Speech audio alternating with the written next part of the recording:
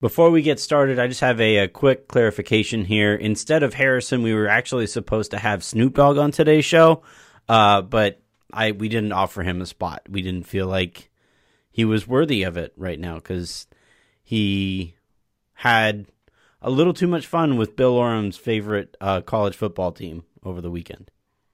Yeah, I would just wanted to say, just for clarification, I've definitely never attempted coups on Anthony multiple times on his own podcast.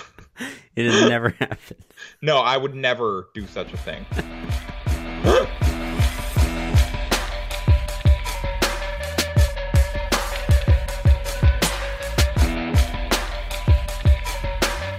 Welcome to The Late Show.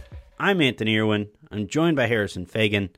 Harrison, it doesn't make me the pettiest person in the world that I'm taking so much delight in the Spurs just completely falling off of a cliff this year.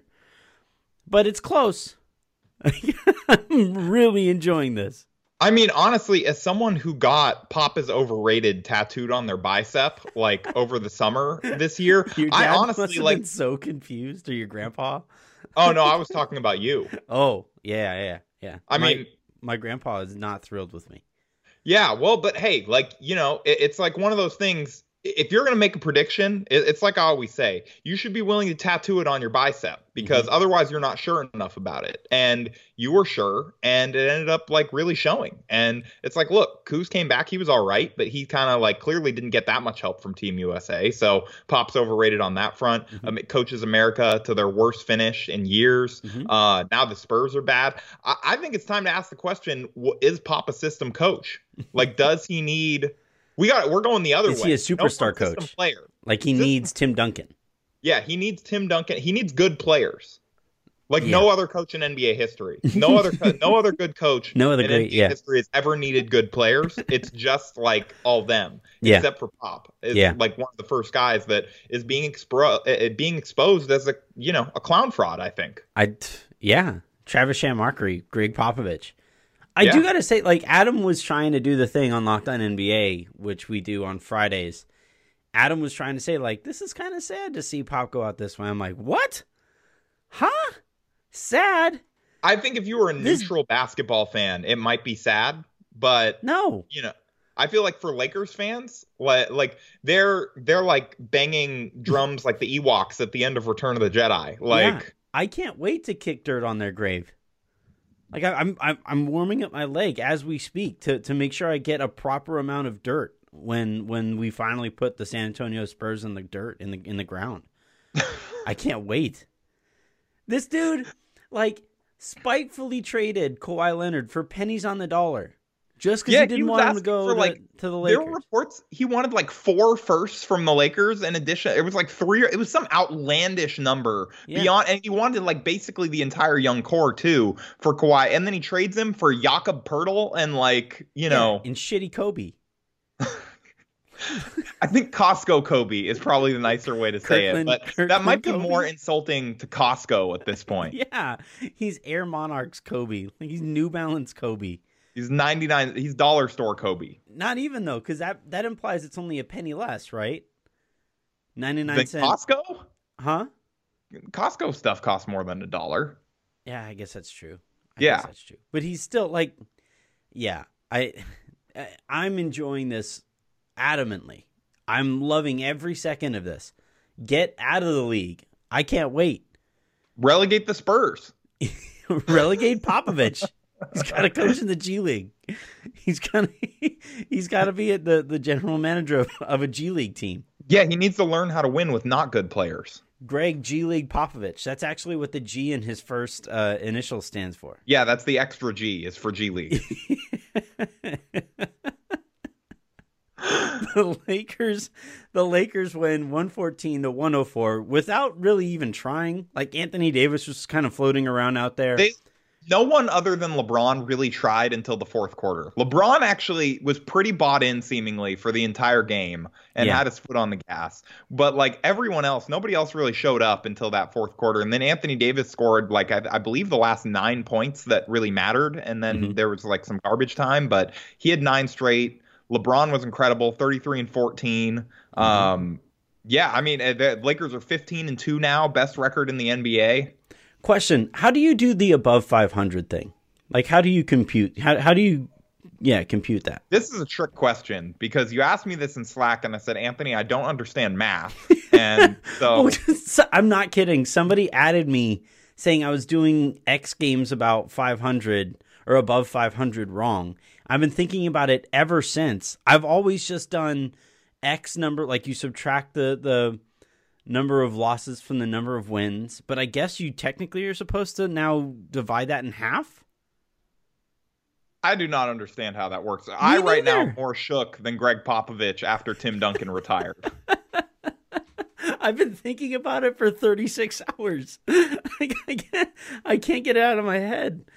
That was like some brain terrorist stuff that one person added me with. The Lakers are some number of games above 500. We know this. For the first time since the 1800s, they are, I'm just going to say it, they're 13 games above 500.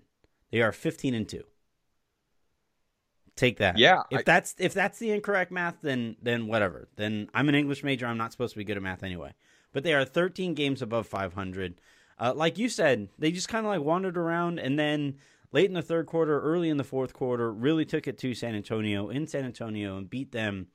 You talked about LeBron James' line, 33-14, was shooting the ball well too, 4 of 7 from three-point range. Anthony Davis was having a pretty quiet night until the fourth quarter when all of a sudden the Lakers started putting him in pick and roll. Could we talk about that? Well, we can talk about that. I do want to say, I also said the quiet night thing, but I think that we should clarify quiet night offensively. I thought he was actually really good defensively, as he's been the entire season for basically the whole game. I mean, maybe, everyone had a couple lapses tonight, but like he was overall, I thought, pretty stellar on that end for most of the night. Yeah, but I kind of wanted to talk about let's talk about the pick and roll thing, because I know that this is something that you wanted to touch on. Every time the Lakers put him in a pick and roll, it feels like they're getting a good shot. Now, whether like what kind of production they're actually getting out of those sets, I would actually have to like dive into the numbers and stuff, but it feels like they're getting a good shot out of those sets just about every time. And for an offense that has struggled for chunks of the year to kind of be consistently going in the right direction, it's really starting to look better because Rondo is a natural pick and roll partner with Anthony Davis. In the fourth quarter, LeBron and Davis were running a lot more, or ran a few pick and roll sets themselves. So you're looking at a player who's a legitimate weapon, and Pete's stoked about it too. You're looking at a player who's a legitimate weapon who I don't think was necessarily being used properly all year. Frank Vogel admitted that, and now they're using it a little bit more, and it feels like it's, even if it isn't producing points per se, the point of running an offense, the point of a system on offense is to get good shots, and I feel like that's the Lakers' best way to get good shots. I somewhat agree with you, but I guess my one counterpoint would be, I think, number one, like, this clearly works, and it's something where they clearly have chemistry. I think we even saw that going back to the preseason, and I don't know that you could even get an honest answer from Vogel on this, but I would be interested to ask him if this is the type of thing where they just don't want to show too much of it on tape before the postseason and have teams like game planning for it, have games and games and games worth of footage of that and like save it as kind of a break glass in case we need a win type thing. I also think that like beyond it just becoming more predictable, I do think that if you play that more, teams are going to start figuring out better ways to deal with it during the regular season. And you're going to have teams just kind of switch it and see if kind of dare LeBron to beat their big off the dribble, whichever big they had guarding Anthony Davis, which again, like that might go very well for the Lakers. But like, I think that they're I think it's more of they just don't want to necessarily show it too much in the regular season and save that as more of like okay, we're going to go to this a lot more during the playoffs. Yeah, I think there's something to that. It also, having Davis roll to the basket can sometimes put him in awkward situations from a physical standpoint, right? Because he can't help himself. He's going to try to jump over 3 people on his way to the rim. He's going to go crashing into the stands behind the basket because he tries to make a spectacular play, even when the Lakers are up 13 in like the third quarter, right? You also, if Davis is running the pick and rolls, that sometimes means that like Dwight Howard or JaVale McGee aren't being put in those pick and rolls. And now you ask yourself, well, what purpose are those guys serving if they aren't rolling to the rim? There are reasons why I could understand why they've been a little reluctant to go to that.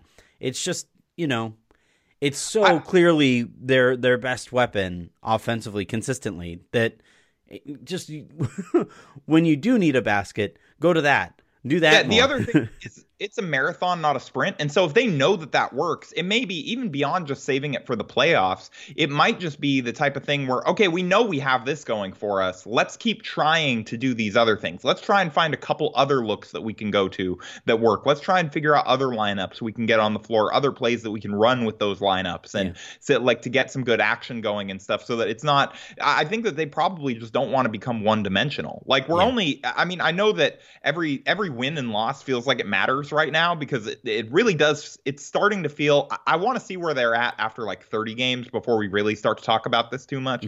But it does, the way that this season has started, it does feel like the Lakers are really going to maybe have a chance to try and chase some history here, whether that's franchise history, league history, or just like recent NBA history in terms of like best records in the regular season, or really trying to challenge for the number 1 seed or whatever that may be. So it's easy to get caught up in game to game. Like, oh, what did they run? They didn't run this this lineup that I really like, or they didn't play this player that I really like as much. And it's like, I think right now they're still, even though their record's been great, I think they're very much still in like, and this is a theme that I touched on yesterday with Jazz of like, let's just keep throwing stuff at the wall. It's like when you're testing to see if spaghetti's ready and you're just like waiting for that one to stick. And I think Vogel is basically just chucking spaghetti at the wall right now and just waiting for him to have a couple usable noodles to go to late in games and in playoff situations.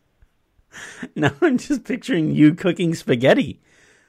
Like, wait, have you never tried that? That's not how you test if it's ready? That's not the only way you can do that, though. Yeah, but it's the most fun way. It's the worst. Who's in charge of the cleanup? The key is you only do it when you're cooking at your parents' house. Sorry, Mom. All right. I'll give you that. You ready for unexpected content? Sure. Rajon Rondo finishes the game plus 13. That was the high number of the game. Yeah, I honestly think that you owe an apology to Rajon Rondo. No. I think you do. What's my apology going to be? I think you need to apologize for saying that he's trash and useless. Like, I think that he's shown that he has some utility. I think we honestly should have staged a whole segment out of this, like, new intervention. We already intervened on you last week for, like, kinging LeBron into becoming good. And so the key is for me to just criticize everything and then be wrong all the time. Honestly, I think that your criticism has fueled this Lakers turnaround. Like, I think you called Jason Kidd like the greatest. You were like, oh, Jason Kidd's definitely gonna commit a coup, and he's like, I'm gonna prove Anthony wrong and not do that. You were like, Rondo's gonna be terrible, and he's like, oh, you don't think that I'll try in the regular season? Watch me try and actually be useful. LeBron was like, you think I'm washed? Let me show you 33 and 14 in like fewer than 36 minutes. First Laker to ever do that tonight against the Spurs. And I think it's all a credit to you, to be honest, even though you still should probably apologize to Rondo. All right, here's what I'll say about Rondo. He serves a purpose given roster construction. But as soon as they acquire a point guard who can do similar things to what Rondo brings to the table, he probably shouldn't be on the roster. He's still really bad defensively. He still hurts the Lakers' shooting. It was funny. At one point during the fourth quarter, they had the lineup out there of KCP, Danny Green, Kyle Kuzma, LeBron, and Anthony Davis. I think that's going to be one of the Lakers' better lineups that they're going to go to over the course of the season. Yeah. There was a play that Anthony Davis got the ball in like the pinch post, turned around, you look at the key, and there is nobody standing in the key because there are a bunch of shooters playing around Anthony Davis that the opposing defense has to respect. Literally, the very next play after that, or the next dead ball after that, Rajon Rondo comes in for Kyle Kuzma.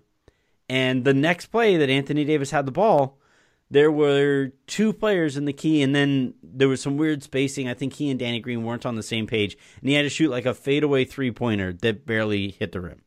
Hey, but that's honestly just a bad read by Anthony Davis against like like we've established now that Gregg Popovich is a poor NBA basketball coach without Tim Duncan. And tonight, like he just left the Lakers' best 3-point shooters open again and again. Like if you want a recap of tonight's game, this is one of the few times I'm going to direct you away from our website. Go to Joey Ramirez's Twitter timeline, and he rounded up a bunch of possessions of DeMar DeRozan guarding LeBron. There's your recap of tonight's game, and it's just LeBron just getting every open shot that he could ever possibly want to go 4 of 7. Rondo went 3 of 3. So honestly, AD should have kicked it out. Rondo had it going tonight. That's honestly AD's fault for not recognizing the hot hand. Yeah, I guess that's true. Noted selfish player Anthony Davis missed the open shooter that should have gotten more shots. We should have. Hey, I'm just saying, he just shouldn't be a ball hog. You know, like Rondo had it going. We should just keep raising the bar here. See how much we can crap on the Lakers so that they can continue to just go out of their way to prove us wrong. Yeah, no, maybe this should be a recurring bit where, like, Anthony, who do you hate on the Lakers this week so they can play well next week? So we've already Wash King was a thing. KCP I was pretty mean to him at the beginning of the year. Yeah, you cyberbullied KCP into becoming an NBA player. I gotta find something to pick on Anthony Davis for next. That's my next. Can you imagine? Like if you criticize Anthony Davis, he's gonna average like probably 5 made threes a game, not 5 attempts. Yeah. Just start averaging like 35 points a game. It was funny. He did look like he was making a concerted effort to just get those 5 3-point. There was a couple possessions where he just turned and heaved it at the basket without really recognizing what kind of a shot he was actually taking. But yeah, it was all in all, I'm not going to complain about this win at all. It was they wind up sweeping their road trip, right? They're on their way back home after this. No, they have the Mavs in Dallas on Wednesday. Or sorry, no, Mavs are at home on Friday. They have the Pelicans on Wednesday. Yeah. How did we forget that game? Honestly, we should talk about that one a little bit. Let's do that on the other half of the break. Okay, so before we get to the Pelicans, because I do want to talk about that game a little bit, although I'm sure Alex will preview that too, so we shouldn't spend too much time on it. I want to talk a little bit about Vogel talked about wanting AD to shoot 5 threes a game on this road trip, which I think we are probably both in agreement. That's smart coaching. You know, I think that's a good move. Like if he's not shooting them well, then obviously you ease it back, but it's good to kind of give him a number and tell him to go out there and shoot it. Okay. So what I'm about to say, I don't want any of this to come off as criticism. It's not. I'm just wondering, where do we draw the line where it's like too many threes for Anthony Davis, considering all the other things that he can do? How many would Vogel have to say, do you think, before you're like, all right, this is probably a misusage of Anthony Davis, even in the modern NBA? You know what I mean? Like, even if he's shooting them decently. Yeah, I don't think I would want him going much higher than 5 unless he's really feeling it. Yeah, I think like the point that I got to was like, I think he could get to 6 or 7 without it sounding like he's trying to prank us all. like I was joking on Twitter last night. What if Vogel just gets bored with this win streak and he's like, I got to decrease expectations. All right, Anthony, you're shooting 15 threes a game. Rondo, I want you to try and score 40. He's just like, yeah. It's like, I got to get us a loss or this is going to get out of control. What Davis needs to do, so they're obviously playing him a lot more at power forward than he has over the course of his career. Yeah. Right. And if you're going to do that, you need one of your front court players to be able to stretch the floor. So even if Anthony Davis isn't shooting the ball particularly well, he's still a greater threat from out there than Dwight Howard or JaVale McGee are going to be. So how dare you? Have you not watched Dwight Howard's after game 3-point shooting workouts? That man is like 100% from the field when the games are not on. That used to be KCP's thing. Yeah, now it's in games. So, but yeah, I think I like that Vogel is saying that. I wouldn't want Davis going too much higher than 5 because then it starts to feel unnatural. And as long as it feels like it comes within the flow of the offense and within the flow of the game, 5 3-pointers in a 30, what is he playing nowadays? 34, 35 minutes a game? He is averaging, I have this pulled up right here. He is averaging 34.9 minutes per game. Yeah, so 5 3-pointers in 35 minutes of basketball time out there that's really easy to do. And honestly, I think he kind of forgot about it early on in the game, and then later recognized, oh crap, that's right, I have to get these shots. It was like up. when you remember you have an assignment due the next day, and he's like me when it's my turn to do the Byron chapter, which we are doing, by the way, in the second half of the show. Yeah. But yeah, I don't know. I like and the other thing too.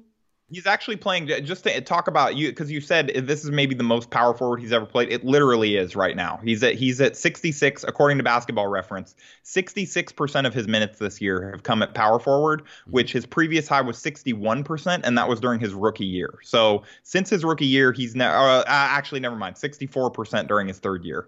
But like either way, this is still the most power forward he's ever played. Yeah, and the other thing I was going to say about Vogel with the threes thing is that it adds kind of a fun wrinkle to the game. I think over 82 games, the NBA season can get kind of boring. And by introducing this and having this goal out there that Davis gets to go out and try every single game, I actually think that can add a fun, an element of fun to a regular season that can become a bit of a drag. Yeah, I think for fans and probably for the players themselves, imagine if if every single day you logged into Slack and I was just like, Anthony, I want you to write about why Anthony Davis is good again. And that was it. That was my only prompt. Right. I was just like, tell me why Anthony Davis is good today. Well, you'd get bored. And it would have to be something that actually produces numbers, right? So it would have to be like, because Anthony Davis being good, that's not the kind of analysis. Just wrote, here's why Anthony Davis should win MVP every single day. That probably would do numbers. Well, it would become a running joke. Yeah. We should. All right. Yeah. That's my next thing. That's my next. Yeah. project. Anthony Davis MVP stat of the day. But like the actual kind of numbers producer that you would want me to produce would be like Kobe Bryant trade rumors. Yeah. I don't think Kobe is not the SEO bait you think it is anymore. Then stop making me write about him. All right, let's. That's just because it amuses me. But it's kind of like Vogel telling him to attempt 15 threes a game. That's where the trend line goes backwards. But no, I mean, I think you've seen LeBron. Yeah. I think you've seen LeBron rally around this. You've seen the other guys rally around it. They seem to be excited that he's attempting these threes and gassing them up a little bit about it. And so I think that can be a positive thing for a team, just in the sense of they're all supporting each other. And we just keep seeing it. This team keeps rallying around each other, and we'll see if that changes, when they start to hit any level of adversity. But right now, they're really, the chemistry appears to be incredible. And I think they're playing things just right. It's a very likable team. Which is not something I would have ever expected you to say, the way that you were talking about this team heading into the season. I wasn't completely shitting on them, other than Rondo. And Dwight. And Dwight. And Anthony Davis for not being willing to play his best position. Well, that and giving up too much for Anthony Davis. Given the context of the negotiations. So overrated. Not getting Kawhi. All right, That's fine. That's fair. Reddit, you've been right this whole time. Honestly, yeah. Just by me saying, Anthony, maybe just wait before you rush to judgment, I think I was right. I don't operate that way. No. I would not be the same. I would not have this I don't know, what do we want to call my career? I wouldn't have this career. Multimedia empire. Yeah, I wouldn't have, this Locked On Lakers empire if I was, boring. Yeah, if only there were money in podcasts, you'd be good to go. Oh, nobody's going to get that joke, but... No, that one was just for you. Yeah, it's a good one. It's a good one. We're getting better with this. Yeah. Let's do your Byron chapter. Okay. All right. We're gonna go to Byron chapter. No, wait. We gotta talk about New Orleans. Yeah. Let's. All right. The Pelicans thing. I actually thought the Lakers might kind of overlook the game that they just won in San Antonio. The media certainly was. The questions that shoot around were all about going back to New Orleans today. How could again, more evidence Pop is a bad coach, that he was not playing those videos of them just exclusive and headlines of them exclusively talking about the Pelicans the day they're playing the Spurs, and they still just went out and whooped the Spurs. Didn't even give them any extra motivation, nothing. Yeah, I again, Pop is a bad NBA coach. I don't know. There's going to be like one person who takes this seriously, that like we're actually saying that he's a bad NBA coach, and gets really mad, and it's going to make my day tomorrow. I don't know why anybody wouldn't take this seriously. I've been nothing but serious throughout this whole conversation. The Pelicans thing is interesting. I thought LeBron's thoughts on it were on point. You know, this idea that at the end of the day, what's going to get you through that is focusing on the basketball and escaping into the basketball. And once the game is live, all of that other noise can go out the window. And Anthony Davis, do you think he floats? Like, how do you think he approaches this game tomorrow? Because it's been a while since he had that, like, oh, shit kind of performance. Yeah, I mean, if you're going to get that from him, I think it's going to be in a game like this one against the Pelicans. Like, I thought it was funny that like he threw the subtle shade at the former Lakers young core, talking about this matchup. Like they got three guys that are going to be looking to take our heads off, if they play, and kind of thing. And so I think he's clearly, like, the fact that he's talked about LeBron telling him, you got to go out, like, because LeBron dropped 38, I believe, in his return to Cleveland. And that was in like 3 quarters, I'm pretty sure, because I remember that game was never in doubt after like 5 minutes. And so, like, I think he said LeBron was challenging him to go out there and like top that. LeBron was kind of talking about like, how like that can kind of, calm you down and like be a rallying point for everyone. If you just go out there and get it done when they all have your back and all that stuff. So I think this game could end up being a really good thing for the team, provided that they handle it in the right way and AD is able to handle it in the right way. And I think he even talked about how he's been kind of waiting for this because the team booed him in his first home game after the All-Star break and all that. And so, or maybe it was after the trade demand or whatever. The crowd booed him, not his teammates. Yeah, his home crowd booed him. Did I say teammates? You said the team booed him. Oh, my bad. No, home crowd. I mean, I can't confirm or deny if the team booed him, but I kind of doubt it. Jahlil Okafor is just like, boo! They're like, no, Drew. Yes, the crowd in New Orleans booed him. After the trade demand or after the trade deadline or whatever. And I think he's like ready to go out and show them, like, that's all, folks. And yeah, that has to be one of the things. Like, if the Lakers do win, or let alone win handily, right? Like, Lakers fans, if you're gonna be at the game tomorrow, get a "That's all, folks" chant going. Wear some Looney Tunes gear. Yeah, just to promote Space Jam 2 as well. Jared Fudley is going to be there, so so mean. But he's never going to come on my show. Dang it. Yeah, you just lost him as a guest. There's like an outside chance, but yeah, that's gone. I hope you're happy.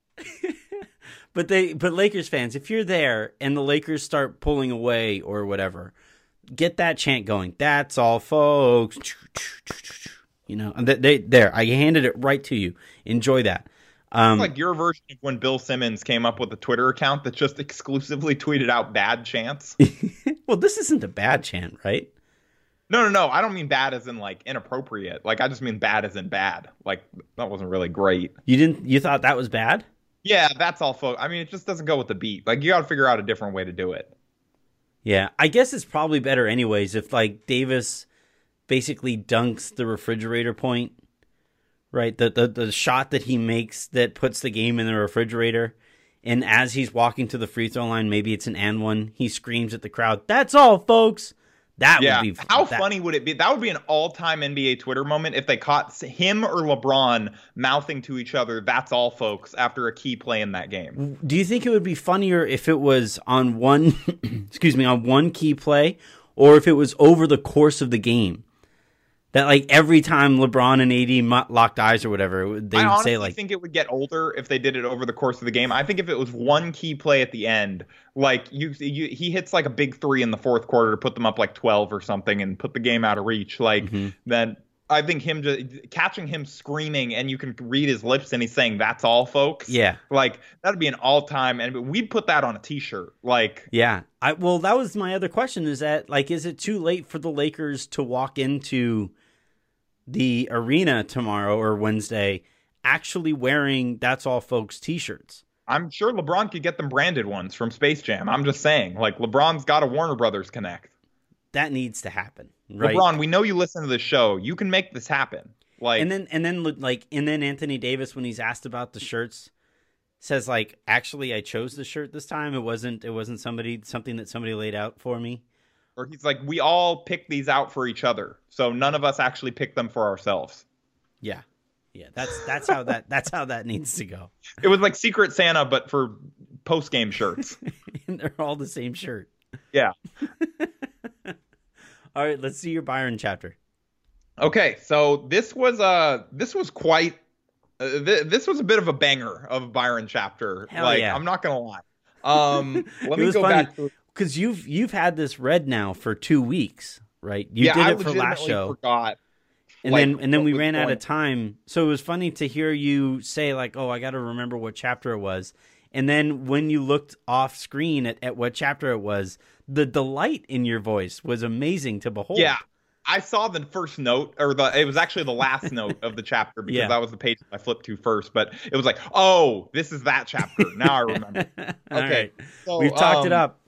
Yeah, Byron. This is the chapter where he talked. The subhead of this little part of this chapter is winning without your leader. The chapter is actually working on your strength. So for those of you, all three of you that have been reading along with us, this is the chapter to go to. And Byron talks about getting hired as Cavaliers head coach. Mm-hmm. And like after leaving New Orleans and all that stuff. We went over that, I believe, in the last Byron's book club. Mm-hmm. And he talks about going into it, ownership really didn't think LeBron was going to leave. Part of the reason they wanted to hire me may have been my relationship with Chris Paul. They were trying to lure him over to the Cavs to join forces with LeBron. And since I had coached Paul in New Orleans, they saw me as a perfect fit to coach the team. How big of a gut punch to Cavs fans is that paragraph right there? Woof.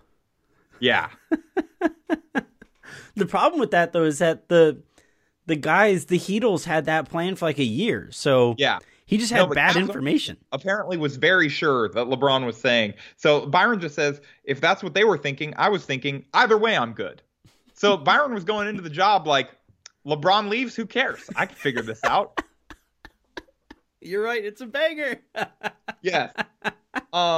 So then Byron basically dunks on Woj and essentially implies that he's the biggest NBA insider out there. He doesn't actually say that, but so he says, he said he wasn't so sure about that. So he went to go talk to Cavs ownerships. And this is what he said. You know what? I said, let me call one of my guys who knows him well and find out if he's coming back or not. So Byron, could be the biggest insider in the sport if he wanted to, because he just has guys that know what LeBron's going to do all the time, but he just doesn't do it. This was about 4 days before the decision. So 4 days before that I called up a very good friend of LeBron's, and he said, Coach, let me get back to you. 10 minutes later, he called me back and broke the news. What was that guy doing over that 10 minutes? Oh, you asked me to do something. My bad. Whoever this friend was, do you think that they just they just were like, okay, hold on, let me ask, LeBron, are you leaving? And LeBron's like, yeah. And he's like, okay, I'm going to call Byron back, but in 9 minutes, I'm going to make it seem more important.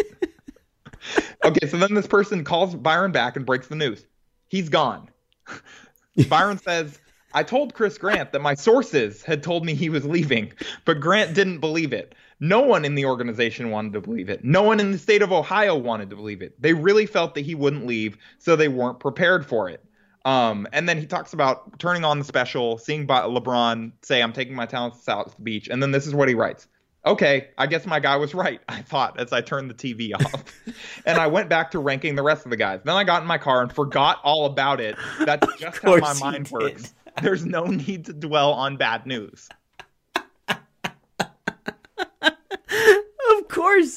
Of course he said, we're good. We're moving on. And then he says, he talks about the letter for the infamous Comic Sans letter from Gilbert. And he says, Gilbert's letter set my tenure with the Cavs off to a bad start. It wasn't the attitude I hoped for. I didn't want to look back. I wanted to have a positive attitude and move forward. But essentially, he is implying that a week onto the job, his vision of ownership that he had just signed on for multiple years was kind of tarnished by this letter. And on one hand, how could it not be? That was kind of like if you're a player, a former player, I could see how you would think that was really lame. Yeah. Even in the moment, I know that public sentiment back then was like, oh yeah, way to go, Dan Gilbert. Like, you like don't let him just leave without whatever. Like that was kind of that was what very popular amongst like the middle-aged white people wearing sunglasses in their cars for their Abbeys on Twitter. Really popular on hipster Twitter if that was a thing that really existed back then. Yeah. Yeah. Mm-hmm. And then I guess there's not a whole lot else in this chapter. Just the one other highlight that I did was he was talking about this subhead is called Making Successful Adjustments. And he basically talks about fixing Tristan Thompson's free throw shooting by convincing him to switch hands, which I think that actually did kind of turn his free throw shooting around. So credit to Byron for that. But you got to appreciate the traditional Byron Scott frankness with which he says this. This is an actual just sentence. Tristan's problem was that he was a terrible free throw shooter with no post moves. But other than that, other than that, great player. He called him a real workhorse. That's so Byron, dude. You suck. You should maybe consider using your whole other hand. Yeah, he's like to fight people because that is the way that you will be useful.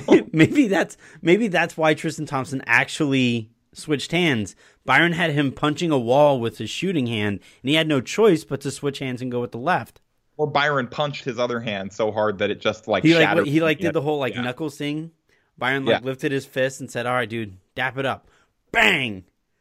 Yeah. With Mike Breen, Mike Breen was actually announcing that in the background. Bang. Look, that's just good coaching. I can't argue with it. Might be abuse. This is how you get the right strategies for success for people. So, yeah, I thought it was hilarious that he was just like, yeah, I knew 4 days before that LeBron was leaving and, it was just whatever. Like, I don't care. And nobody wanted to listen to him. Yeah. How long did he last in Cleveland? How long did he was there for what, 2 years? He was there for 1 year. 1 year. No, hold on. I'm going to look this up. That's hilarious. If it's only 1 year, that's probably that whole shade that he threw towards Dan Gilbert's letter is coming from a place of those mother. Oh no, he was there 3 years. Oof. What a sad chapter. Yeah, I thought he got fired mid-season, but he actually made it through all 82 games his final season. I guess they probably had an option with his contract and just didn't. I mean, at that point they were so bad. That was what the Lakers did. They had an option they just didn't pick up. They didn't really fire him. Well, you may as well, if you're going to be as bad as the Cavs were going to be or as bad as the Lakers were, why pay 2 head coaches while you're being that bad? Yeah, and I mean, he taught Kyrie how to win, and we've seen how that's gone. So Nobody in the NBA is having a tougher season right now than Kyrie, just perception-wise. Shouts to Byron. He's my favorite, dude. Yeah, honestly, I'm learning a lot of how to deflect blame and honestly, this book is great if you're trying to learn how to write your resume because you just learn how to phrase no matter what happens to you, you learn how to write it in a positive way. Yeah. It's kind of incredible. And honestly, that's a mindset we should all aspire to. If you have failures, you should figure out a way to make that in your head that actually it wasn't so bad. I'm honestly jealous of that ability. Well, this morning I wrote the pod post and I forgot the headline, deck, title image to change the permalink and do the social or the search headline. So really, though, the positive was that I just put it off for when I was of sounder mind than I was when I wrote that thing late last night. So you were giving me more creative freedom to edit that and frame it in the way that I thought was best. Yeah, I had you waking up and I wanted you to be on your toes as soon as you woke up this morning. No, it was better than a cup of coffee. So I got to thank you for that. Meanwhile, I'm out here, I waved at someone at a basketball game I was at last night. And I think they either didn't see me, but they didn't wave back. And then by the third quarter, I had convinced myself that they hated me and were never going to talk to me again. So who was it? Oh, I'm not going to say. I'll tell you off air. It was a Cal State Fullerton game. It's no one people would know. Okay. All right. Well, thanks, Byron. That was amazing. Thanks to the Lakers. They have 2. So the last time they did this was one of the Kobe Powell seasons where they had 2 8-game winning streaks that were split by just 1 loss in between. Yeah. So this is they're a legitimately really, really good team. And yeah, I mean, everybody said, like, we all talked about this is going to be an easy schedule to start, but it really hasn't been. Like, there have been a lot of teams that were better than expected in here. It hasn't been the hardest schedule by any means, but, like, it hasn't been a cakewalk of a schedule either. Like, the Spurs were worse than I think people expected, so they're one of the exceptions there. But a lot of these teams, the Lakers caught them kind of at their best. Yeah, the Lakers have yet to lose to a sub-500 team, which, if you're going for, you know, one of the all-time best records or playoff seeding, like, those are the wins that you have to take home. Those are the wins that you can't let slip away, because you're going to play more bad teams than you are going to play really, really good teams. And in this case, they, you know, while it might be frustrating at times, and for, you know, you and Christian and myself and anybody who has to write the recaps for these things, tonight wasn't so bad. They kind of wrapped this up with about 5 minutes left, so that tonight was all right. But, you know, over the course of the game, you didn't know necessarily which direction it was going to go. So yes, it has been sometimes frustrating in that respect, but they're winning, and they're building a nice little gap between them and the Clippers in their own division. The rest of the conference, as they kind of fight against each other, though Denver is keeping pace, because they're really good too. It's been a really fun start to the year that even the optimists about this team, I don't think they saw this coming. It's kind of fun. Yeah.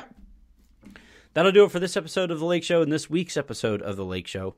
Make sure you guys are tuning in for the rest of the shows across this feed. Harrison has one more point to make, though. Yes, and before you leave, just remember, please leave an iTunes question this week. Anthony and I are going to do a mailbag next week. We'll open it up, and we're going to clear out all the questions in there. So just leave us as many questions as you can handle. Start now, because sometimes those things delay in showing up. So if you leave it, like, if you procrastinate and you're like me on a college essay and you leave it till Sunday night, like, we may not see it on Monday because that thing doesn't refresh super fast. So leave it now. Leave us your question. You know, try and keep it evergreen if you can, just because, like, that way, you know, it's not about what happened in, you know, the Pelicans game, and that's irrelevant by that time. We're going to clear those out. So go ask a question. We'll answer it. It can be about anything. Anything. It doesn't even have to be about basketball. Asking conversations between me and Harrison about food and drink are legitimately funny, because we are the opposite human being. Yeah. All that good stuff. Have a great rest of your week, everybody, and we will talk to you again next Tuesday.